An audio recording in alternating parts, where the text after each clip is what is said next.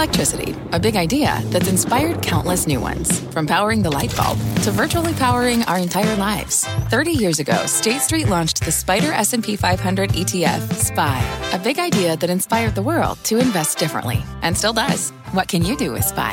Before investing, consider the fund's investment objectives, risks, charges, and expenses. Visit ssga.com for a prospectus containing this and other information. Read it carefully before investing. SPY is subject to risks similar to those of stocks. All ETFs are subject to risk, including possible loss of principal. Alps Distributors, Inc. Distributor.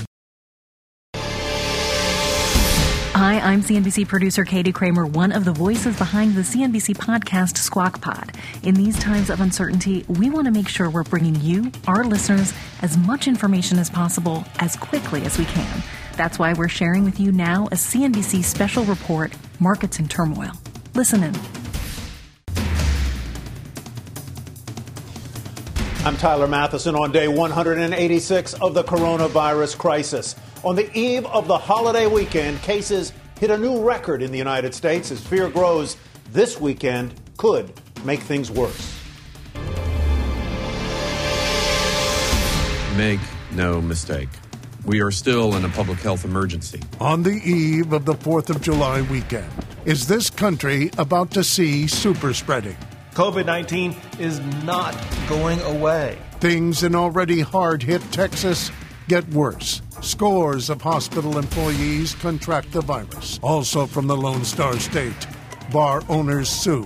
One of the women behind it is here tonight. And the mask test, which work best and which leak the most germs. This CNBC special starts right now. Here's Tyler Matheson. Welcome, everyone. We're glad you could join us tonight on a Thursday night as we head into the long weekend. New concerns around the pandemic, however, as the country readies to celebrate the Independence Day, 4th of July. More than 50,000 new cases were reported Wednesday. That was a new record. Could we see another surge following the holiday weekend? Dr. Scott Gottlieb is a CNBC contributor and the former FDA commissioner. Dr. Gottlieb, welcome back once again. Talk to us a little bit. Explain what we're facing this weekend.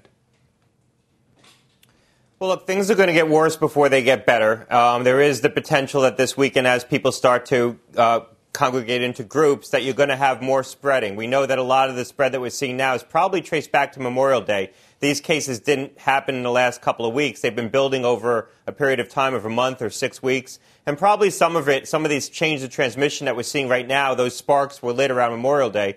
So certainly you have the potential as people come together in groups, congregate in social settings, that you could have more spread over July 4th. So people need to be very prudent, recognize that there's an epidemic underway, and take more precautions. Move activities outside. Try to limit your social interactions. Don't congregate indoors where we know there's higher risk of spread. And just generally be more vigilant. And also wear masks when you're out. The steps today by the governor of Texas to require masks in public spaces in counties where there are cases, I think was very smart, something that we should have done. And hopefully this is a tipping point. We'll see more states start to implement these universal mask requirements. It's the least thing that we can do, the least intrusive thing that we can do to try to control an epidemic that's now underway across the Sun Belt. A lot of the places that maybe were not hit early in the pandemic across the American South, Florida, Alabama, Georgia, Texas, Arizona, have been hit lately. They didn't have the strictest measures in place on Memorial Day. As you point out, Governor Abbott in Texas has just ordered a face covering mandate in that state. Are you hopeful that maybe people are going to pay more attention this holiday than they did back in Memorial Day?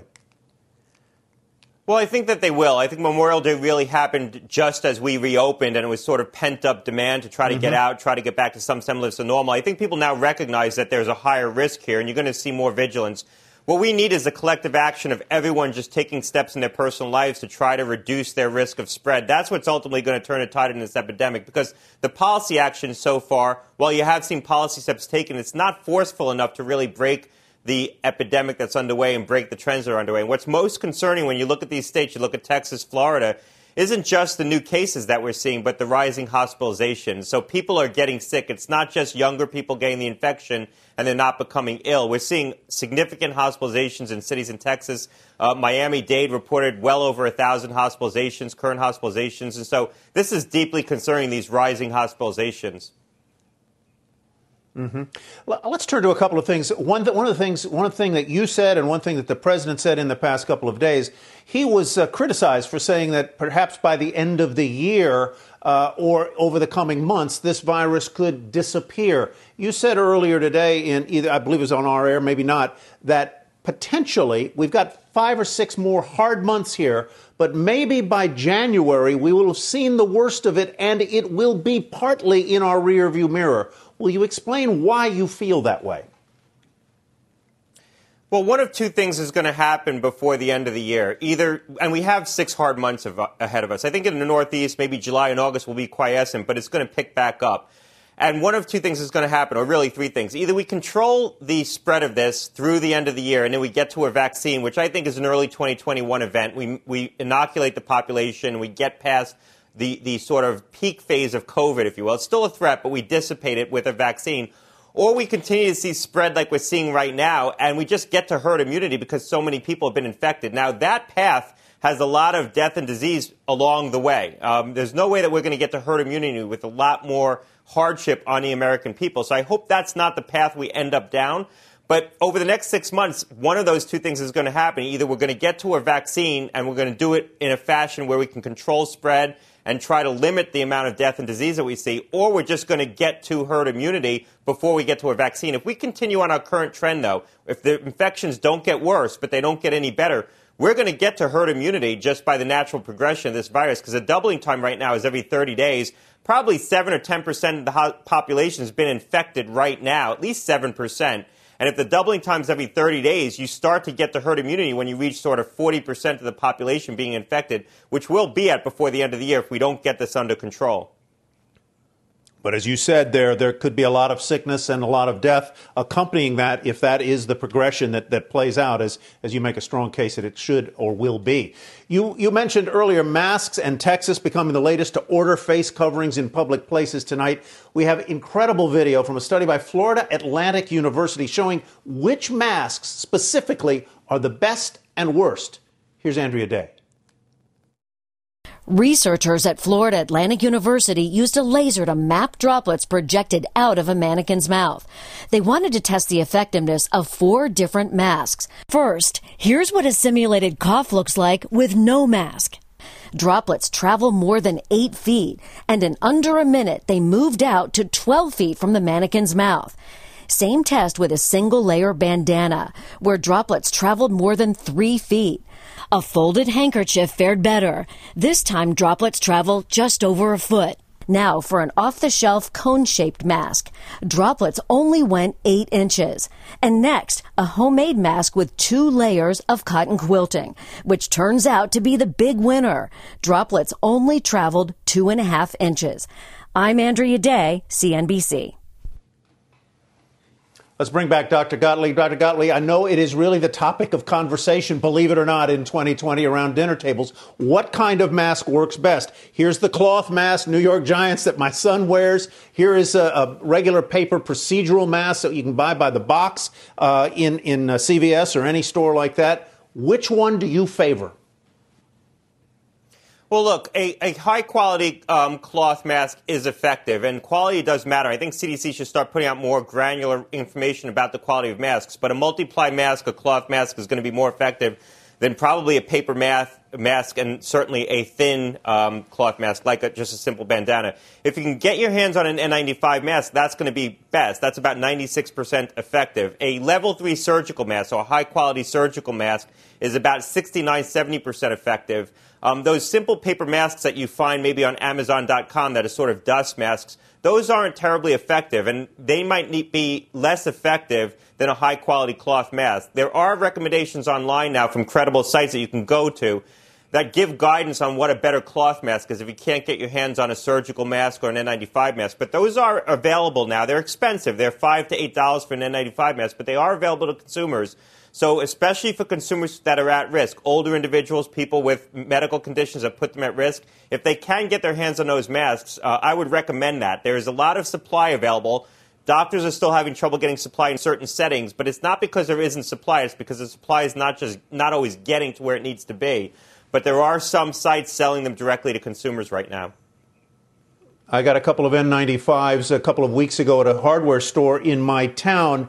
Are those masks, the N95s or the surgical quality ones, one use and done, or can you reuse them? And then what about if I have a cloth mask? Do I need to wash it every single day or what?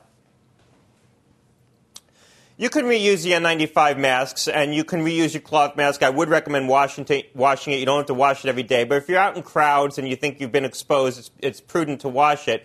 Be mindful of the N95 masks that have the two-way valve on it, because that's providing protection to you. But when you exhale, that's not providing protection to people around you. And a lot of people recognize that. And in some settings, those are actually banned for that reason. So a lot of the industrial masks that are N95 have those two-way valves because someone who's using it in an industrial setting is wearing the mask all day, and that makes it easier to breathe through over a prolonged period of time. So what you want to look for are the N95 masks that don't have those valves on them. Dr. Gottlieb, one final question. What do you say to individuals who view mask wearing as an infringement on their liberty? Look, what I would say is that we're going to have to do something to get this epidemic under control and try to preserve the things that are most important to us, which is sending our kids to school, trying to restart our businesses. If a large percentage of the population wore masks, we could probably get to a point where we could safely do those other things that are very important to us. This is a small price for us to pay, a small sacrifice to make collectively as a population for a short period of time. We're really just talking about the next 4 to 6 months wearing a mask to try to preserve the things that are most important to us. And that's really what's going to help us preserve our liberty. Sending our kids to school, running our businesses, engaging in economic activity. Wearing a mask is a small infringement. I think it's something that we have to collectively think long and hard about doing for one another. Scott Gottlieb, thank you so much. Great to be with you as always. We appreciate it. Thanks a lot. All right, because of the dangerous spike in Texas, bars in Texas once again shut down, now a second time, because of the coronavirus crisis. But bar owners are not taking this lying down. They are now suing to stop the closures. T. Allen Parker is one of the leaders of the bar owners. She's live at the Machine Shed Bar and Grill in Kilgore, Texas. T. Allen, welcome. We're delighted you could join us tonight. Thank you so much. T, you had almost perfect bad luck. You opened this establishment, in late February, a couple of weeks before this pandemic hit? That's correct. 2 weeks. How many employees did you have, and did you have to lay them all off?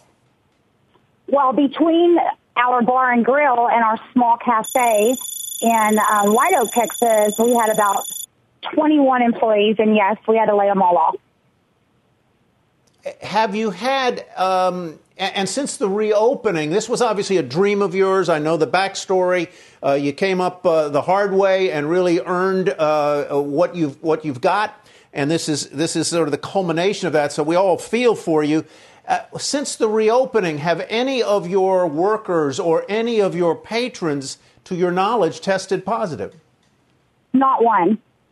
No one. Not one. And so does that figure into your feeling that you, not just your bar, but that bar owners generally are being singled out unfairly by the Texas rules promulgated by the governor when other establishments like nail salons, hair salons, places of worship are able to host gatherings of people? Is that really the heart of your argument?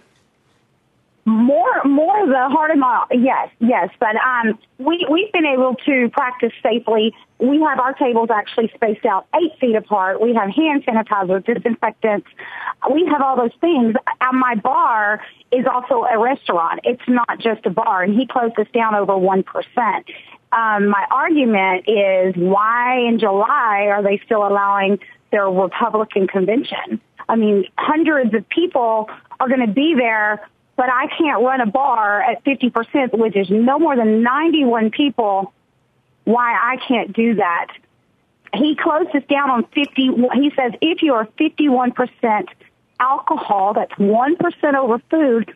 He said yesterday on a news channel that his argument was this. He said it's been proven that you can walk into a restaurant with a mask on, and he said this while he wasn't wearing a mask, and you can sit down and you can stay put and you can safely eat your food, and that there's no COVID spike related or connected to the restaurant. But it has been proven that you can walk in a bar and that you have to pull your mask down to sip your drink. Well, I just want to know how all these folks that are going to these restaurants that are overcrowded, by the way, are eating their food if they don't take their mask down. That's his argument. Do you feel that you have been given by the state the kind of data that would back up the governor's argument, or do you just say you haven't shown us any data that proves that the spike in cases in Texas, which is truly dire, as you must concede, is traceable to behaviors in drinking and in eating establishments? Have you gotten the evidence that you need? Nothing. He has not provided anything to any Texan that backs up what he's saying. If he would back it up with some actual data, I might feel a little different. He said in a news article that cities and counties told him that the COVID spike is related to bars. Well, I want to know this. Where did they go before they went to that bar? Did they go to Walmart? I don't even go to Walmart. It's so crowded it terrifies me. Did they go to church? Did they stop at their sister's house? Did they go to a convenience store and get gas? How is he going to prove that? What he's doing is he's putting it back on the cities and counties, because what he doesn't really want to say is, oh my, you guys, I am so sorry, my fellow Texans, but I opened this state too soon because I wanted to get on national TV and I wanted to get some attention. It was political. He opened this up too soon. I'll say that with my businesses closed. And now if there's a spike, he's putting it back on the cities. He's putting it back on the counties so that they can be the bad ones. He needs to be responsible. And the last thing, go ahead. Go ahead. I was going to say, he has said if I could go back and redo anything, it would probably be to have slowed down the opening of bars. So he's conceded that he made a premature decision, right? He didn't. No. He said I would slow down the opening of bars. He didn't say, hey, we're not going to pack 500 people into a church because they have a religious right and they are protected under it. He didn't say, let's not have rallies. There were 60,000 people counted, if not more, walking down the streets of Houston for a funeral. May God rest his soul. That, in my opinion, he was murdered. But there were 60,000 people, and they didn't stop them, and they didn't make them wear masks, and he was okay with that. But I can't open my Quick question for you. Quick question for you, and we have to move forward here, T. Do you wear a mask, and what do you think of the governor's requirement today that masks be worn in public? Well, I will tell you that my attorney, Jared Woodfield, who filed suit against the governor on my behalf, I've been working with Jared since April, and he's never, ever given us a fight. As we speak, he's filing a new lawsuit on the governor under my behalf for telling me that I have to wear a mask. So as we speak, he's at his desk. This is what I feel about the mask. I feel it's an individual choice, and I feel if you want to wear a mask and it makes you feel safe and protected, I think you should be allowed to do that. And I feel if you don't want to wear the mask, then you should not be forced to wear one. I do not wear a mask. I have a medical condition. I have it in writing. The mask would keep me from breathing. It's not safe for me to wear the mask, but that doesn't mean I don't think you should wear the mask. Well, T. Allen, we wish you good luck with your business, and you've made your case very forcefully, and we appreciate your time tonight. Thank you. Thank you so much. That was T. Allen Parker, one of the Texas bar owners suing Governor Abbott. Well, Dr. Anthony Harris is the Chief Innovation Officer at WorkCare. It is a workplace healthcare advisory company. He advises business on how to stay open safely during this pandemic. Welcome. Good to have you with us, Dr. Harris. Tell me, I'm not sure I'm hearing your side of the conversation at all here. Let's see. Okay. Good to be with you, Tyler. Sorry about that. There. Now I've got you. I assume you heard our prior conversation there. Obviously, this is a business woman who has spent her life trying to scrape together the money to open a bar and grill, and now she sees her dreams being pulled out from under her because a governor and the government of the state has decided to shut down, drinking establishments again. What do you say to her? As an entrepreneur myself, started multiple businesses. I feel her pain, right? You invest your time, your effort, your blood, your sweat, your tears to bring something to fruition, and you see patrons enjoying it. And then COVID happened, right? And so one of the things that we've been doing at WorkCare is helping businesses like hers be safe in terms of reopening, right? And so I would suggest that we can kind of flip the script in terms of how we look at keeping the public safe as a means to bring in more customers, right? If we're able to put a plan in place that, one, keeps the employees safe of the establishment, and then on top of that, offer a plan that actually keeps the patrons safe. We call it COVID Clear Zone, and it's something we've laid out because we've been doing this since February, frankly, with large organizations to help their employees and to help those patrons that need to come through the door.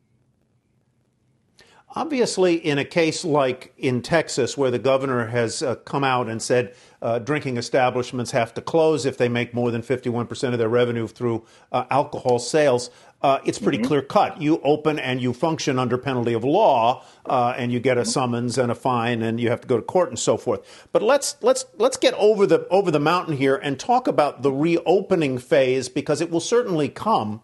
What data do establishment owners need to know and then follow in real time to make sure that they are functioning safely for, as you say, their employees and their customers? What's the data markers?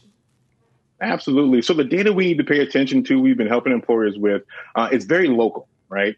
There's a metric called R0, and it stands for essentially a method for tracking how communicative a virus or a pandemic may be, right? And so, for instance, early on, studies from Los Alamos National Institute looked at SARS-CoV-2, and they saw 2.2 was the R0. Compare that to SARS back in 2003, which was 3.5. And this number is made up of literally the number of contacts one individual has and potentially spreads the pandemic or the virus. And so from a local standpoint, we got to know what the local transmission is in your location. And that's going to help predict to what level you need to protect your workers, protect the patrons, and what measures you need to have in place. So look local, ask, partnership with the local community health department, the county health department, the state health department. These are going to be key factors in understanding the levels of protection necessary. The number that you describe is basically a multiplier. In other words, one person who has the illness is going to affect 2.2 additional people. Am I understanding that correctly? More or less. You can distill it down to that simplistically, absolutely. And if you look at pre-publication study out of Yale, they looked at state by state. What's that R value, that R0, right? And in states like hotbeds like New York, the value was over 6, right? Compared to, like I said, 2.2 early on. And so really focusing in on what's the local transmission, how do we put layers in? And the plan and the onerous nature of it is not too bad, right? We are talking about social Dr. distancing, the base. Can you hear me? I was just going to say, I thought you were finishing there. We appreciate your time tonight. Have a great weekend. Thank you for participating. Awesome. Thank you so much. Appreciate it. You bet. Fantastic. All right, a lot more ahead on this CNBC special report. Who is policing all the bars and restaurants to make sure they're complying with rules and regulations? Meet one man behind the effort next. And the coach many call the best in the USA on what he's doing to get his kids ready to play as the virus rages in his state. First, our country on Thursday night, July 2nd, 2020.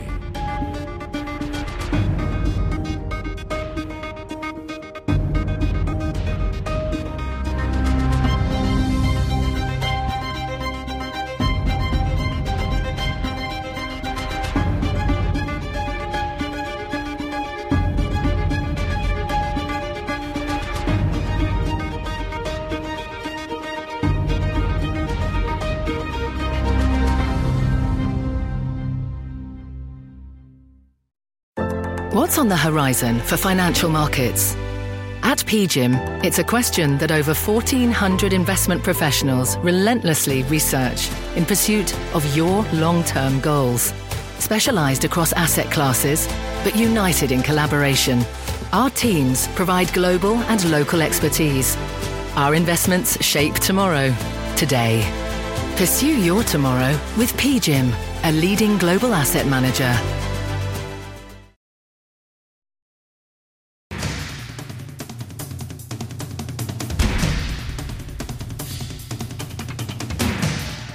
On day 186 of the crisis, here are some more headlines on the virus tonight. Miami police will now issue fines to people who don't wear a mask in public. The University of Southern California, reversing course, now says it recommends all undergrads take classes online in the fall. And former presidential candidate Herman Cain has been hospitalized with the virus in Atlanta. He attended last week's rally in Tulsa for President Trump and was photographed not wearing a mask. Well, Florida's Broward County has created a website to help catch businesses that aren't complying with coronavirus regulations. Lenny Valpando is the deputy director of the county's Environmental Protection and Growth Management Department, and he joins us now. Mr. Valpando, welcome. Good to have you with us. You have a website, basically, that categorizes or collects complaints from citizens, also complaints that have come in over a 311 line. How long has this been operating, and how many complaints have you gotten? So it started about a month ago, and we've gotten 2,200 complaints as of this afternoon, and about 400 citations or so. And so when you get a complaint, what is the typical complaint about? It's about noncompliance with what? So basically, when we started the phase one reopening back in the end of May, we knew that we had to instill restrictions to try to protect public safety, but allow people to resume some sense of normalcy. And that includes social distancing, capacity limits, wearing masks, sanitation requirements for wiping down surfaces. But we knew that if people weren't following those criteria, that we could potentially increase the spread. And so we needed to come up with a mechanism so that people could have one phone number they could call, which is 311, to let us know if a business is not complying. And then within 24 hours, a city inspector goes out, investigates the complaint, issues a warning or a citation. The building could be shut down for 24 hours, fined up to $15,000. And we basically are just trying to make sure that people are able to go out safely, that they can see where things aren't being complied with. And also, in order to protect businesses from maybe somebody who might be disgruntled, we do have a system where if the city goes out and finds out that the business is not violating the rules, that they are in compliance, then those complaints actually disappear from the public-facing system. So, two questions. Are the complaints anonymous? They are typically anonymous. People can use My Broward app to submit them. They can phone them into 311. They do not have to give their name. They give a short description, the location of the business, and then within 24 hours, the city goes out. And like I said, we sort of weed out the invalid complaints by removing them from the system if for some reason they're not founded. So yeah, if the complaints aren't legit, either because maybe, as you say, there's a disgruntled employer, a disgruntled customer who wants to sandbag somebody's business, they can do that. Are you able really, with 2,200 complaints, have you been able to follow up on every single one of them? So the majority of them have been followed up on. The cities are actually doing a really good job. There's 31 municipalities in Broward County, and their code enforcement teams are dedicated. The county also has a team of inspectors that we loan out to the cities, and we're actually working nights and weekends and helping them track down the complaints, as well as go to high traffic areas to try to make sure that the rules are being complied with. Mr. Valpando, thank you for your business tonight. We appreciate it. Thanks for being with us. Thank you. Take care. And a lot more ahead tonight. In Texas, high school football is king. When we come back, the coach many consider to be the nation's best, on what he's doing to keep his program moving forward in the age of coronavirus.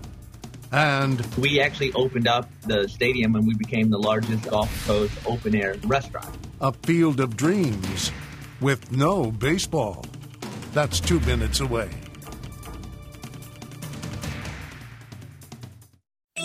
CNBC has quick and easy to understand business news updates at the open, midday, and close every weekday. Markets, money, and more from Wall Street to Main Street. I'm CNBC's Jessica Ettinger. Follow and listen to CNBC Business News Updates wherever you get your podcasts.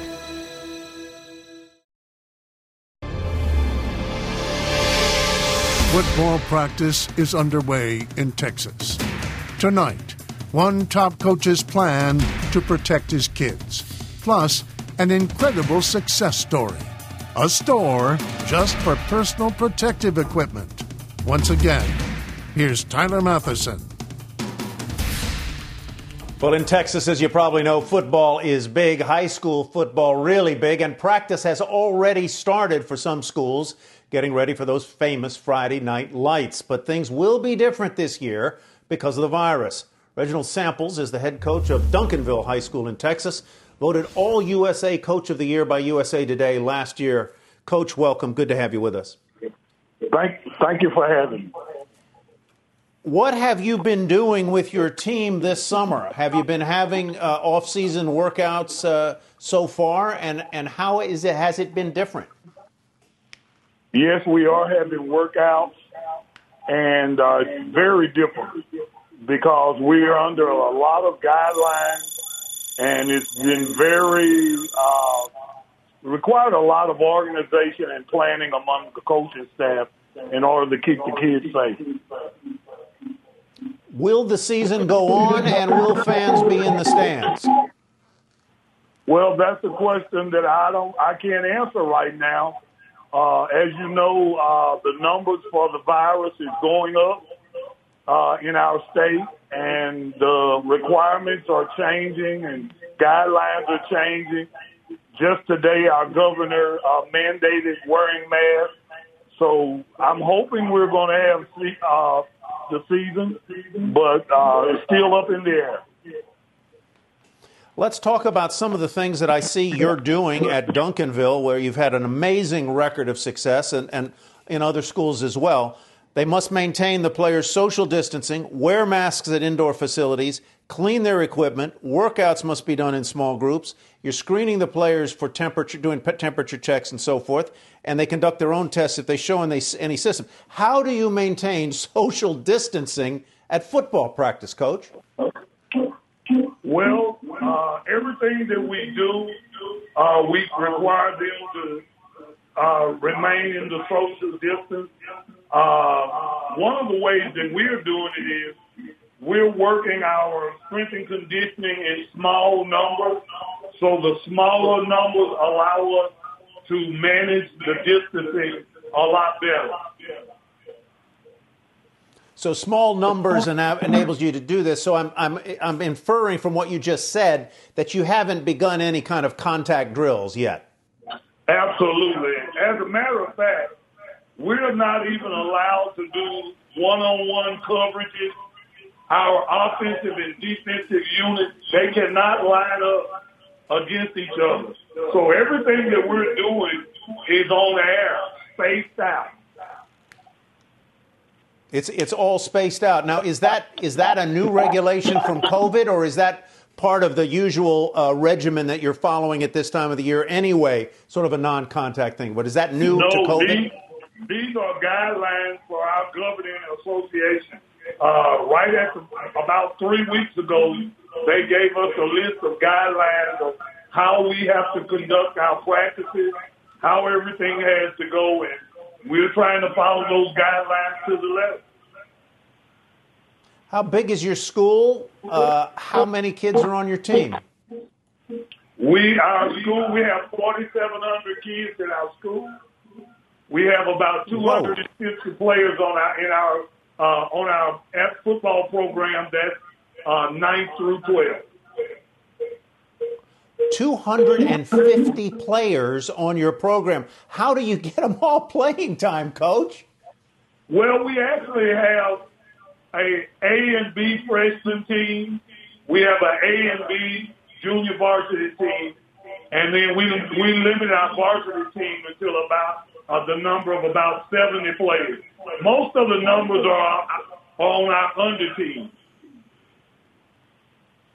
Well, we appreciate your time tonight, Coach Reginald Samples of Duncanville High School. Keep up the good work. Good luck. I hope you get the season in.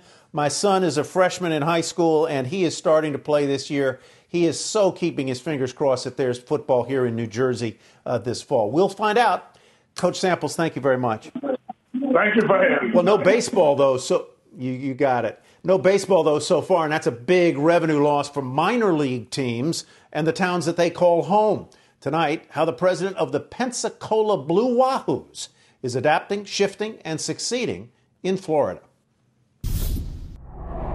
We worked so hard to get the baseball season, and now it's like, oh, work hard again and figure out what business you're in today. Our top line revenue was $8 million. We're not going to have $8 million this year. I'm hoping to make about $1 million this year. And overall, the bottom line, we're hoping to, this sounds bad, hoping to only lose $3 million this year as a minor league baseball team. We have a pretty large restaurant here at 5,000. So we actually opened up the stadium and we became the largest Gulf Coast open air restaurant. We also put the minor league entertainment into it. You came out, you had Dizzy Bet, you had the racing mascots, you had all of that stuff. Oh, and by the way, you had dinner at the ballpark. Every week we're having kind of brain sessions of what can we be next. And this one was actually with the owner and his daughter and said, well, what about Airbnb? And it could be like Cinderella's castle. And I'm like, absolutely it can. So then it was, how do we do this? Is it legal? Can you do this? We went and bought bunk beds and linens and, towels. And you're able to have 10 people come out for $1,500 during the week. And you're able to pretty much own the stadium. You're able to hit on the field. You're able to hit in the batting cages. And you can even upgrade and do things like walk-up music or have a movie night or fireworks. We're sold out pretty much every night up until, I think, the end of July. Birthday party, bachelor parties. We had people come from Nebraska. We've had people come from Kansas. So if we can get people to come to Pensacola and help our community, why not? Local high schools have reached out to us, and they were looking for that outside venue, safe space. So we were able to broadcast the graduations as well, which was a huge thing for those people that have the older grandparents, and they were able to walk across the field and be able to get their diploma and do that. Just meant so much to the family. We have realized how much we're not doing with the ballpark in our business besides baseball. Now we know we can do baseball and do events in between and really knock it out of the park for the pun, those events, and making memories for families here in our community. And that's really what we're trying to do. And then hopefully the revenue comes with that. As I tell everybody, every week, we don't know what business we're in, but we're going to figure it out. And that was Pensacola Blue Wahoos President Jonathan Griffith, and that is American ingenuity. All right, breaking news to tell you about Miami-Dade County announcing it will have a 10 p.m. curfew until 6 a.m. That will start tomorrow evening. The county also rolling back the reopening of movie theaters, concert centers, bowling alleys, and other entertainment centers. So Miami-Dade buttoning it up. A lot more ahead tonight. He saw a need and built a store. Now it's all PPE all the time. And what's it like to own a fireworks company when events from coast to coast are pouring cold water on his once-a-year big event? First, our world on day 186 of the pandemic.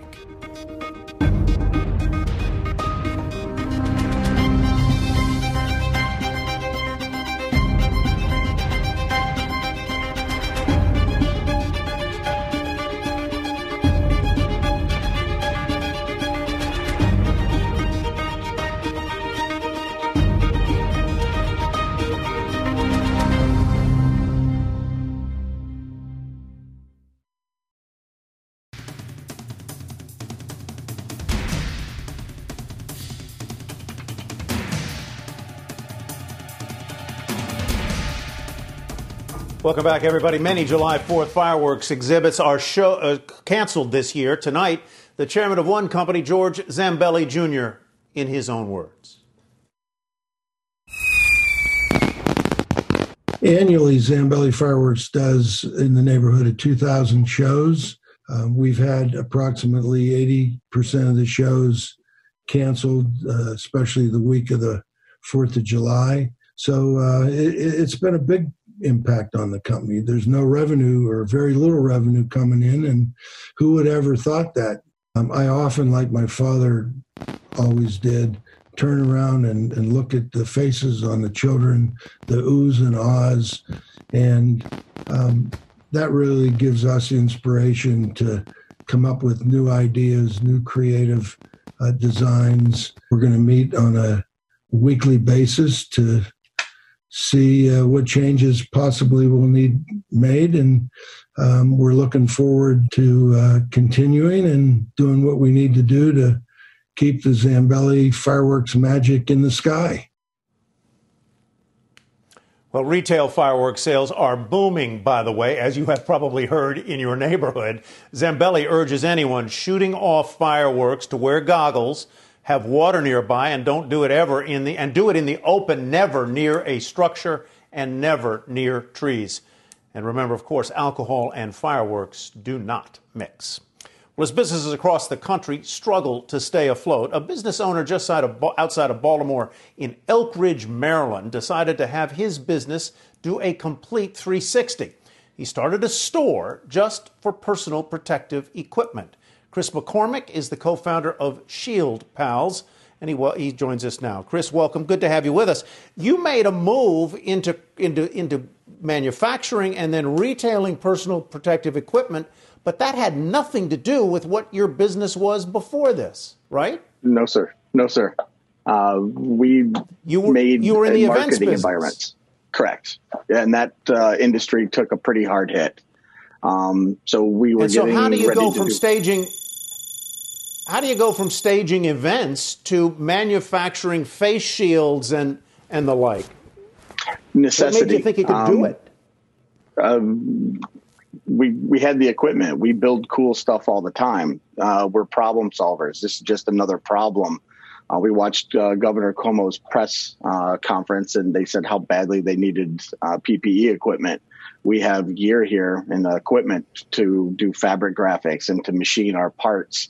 And we just took that equipment and utilized it in a different manner. And it took off very quickly. We're seeing some face shields here. I gather you had to lay off a lot of your employees from the events business abruptly. Have you been able to rehire many of them? Or is this a completely different skill set? No, we have everybody back. We had everybody back in about 2 weeks.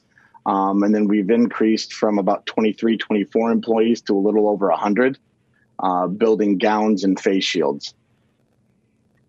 What does the revenue look like? I mean, has it replaced the revenue that you've lost in the events business? And is that revenue coming back at all? It hasn't replaced what we had lost. It definitely offsets. It will allow us to get through what we're going, this downturn in the event industry. And hopefully long term, we keep running with this and have both companies running tandem. But yeah, and the event industry is starting to come back online a little bit. It's different. We're doing things differently, but we are starting to do events. Yeah, there are a lot more. Let's talk a little bit about the right. Of course, that's what we're doing at CNBC with our events business. We do a lot more online and via Zoom and Vimeo and other things like that. And it works on one level, and you can aggregate maybe bigger audiences that way, but it loses the face-to-face part of it. Talk to me a little bit about your retail operation. Do you have a storefront somewhere that people can come in and buy this protective equipment? Do you sell it online? What? We sell it online at shieldpals.com, but we worked with our partners at Brookfield Properties and specifically the Columbia Mall. And we thought, hey, part of the opening process and to get people to feel more comfortable, let's bring a store that people can come in and get protective equipment to reintegrate back into public spaces. So using our knowledge of event fabrication, we kind of, took that and applied it to the retail business. So we built all the... How is that going? What's the foot traffic like? What's the foot traffic like? How's it going? For us, from our perspective, it's going very well. We had no real retail experience to compare it to. And there isn't really a model to compare a PPE store that we know of to even start to judge that. We are doing very well. It's been received very positively. And we just, every morning we wake up with a set of challenges and we do whatever we can to, make an impact on them. Quick final question and quick answer. Who are your customers? Online, it's health systems, school systems, it's individuals, it's really anybody. We sell from, ones and twos up to 100,000 units. It's government. It's really anybody right now. Interesting.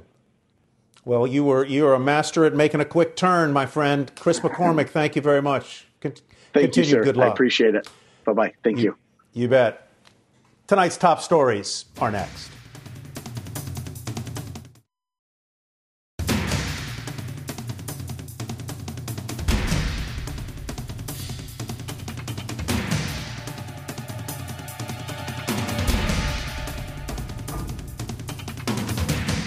On day 186 of the coronavirus crisis, here are the latest headlines at this hour. The economy added nearly 5 million jobs in June, with the unemployment rate falling to just above 11%. The Texas governor, Greg Abbott, has issued a statewide order that masks now must be worn in public. Stocks end the week higher. Today, the Dow rose 92 points and the Nasdaq closed at yet another record. And the breaking news in just a short time ago, Miami-Dade now has issued a curfew that will start tomorrow night at 10 p.m. and run through the evenings until 6 a.m.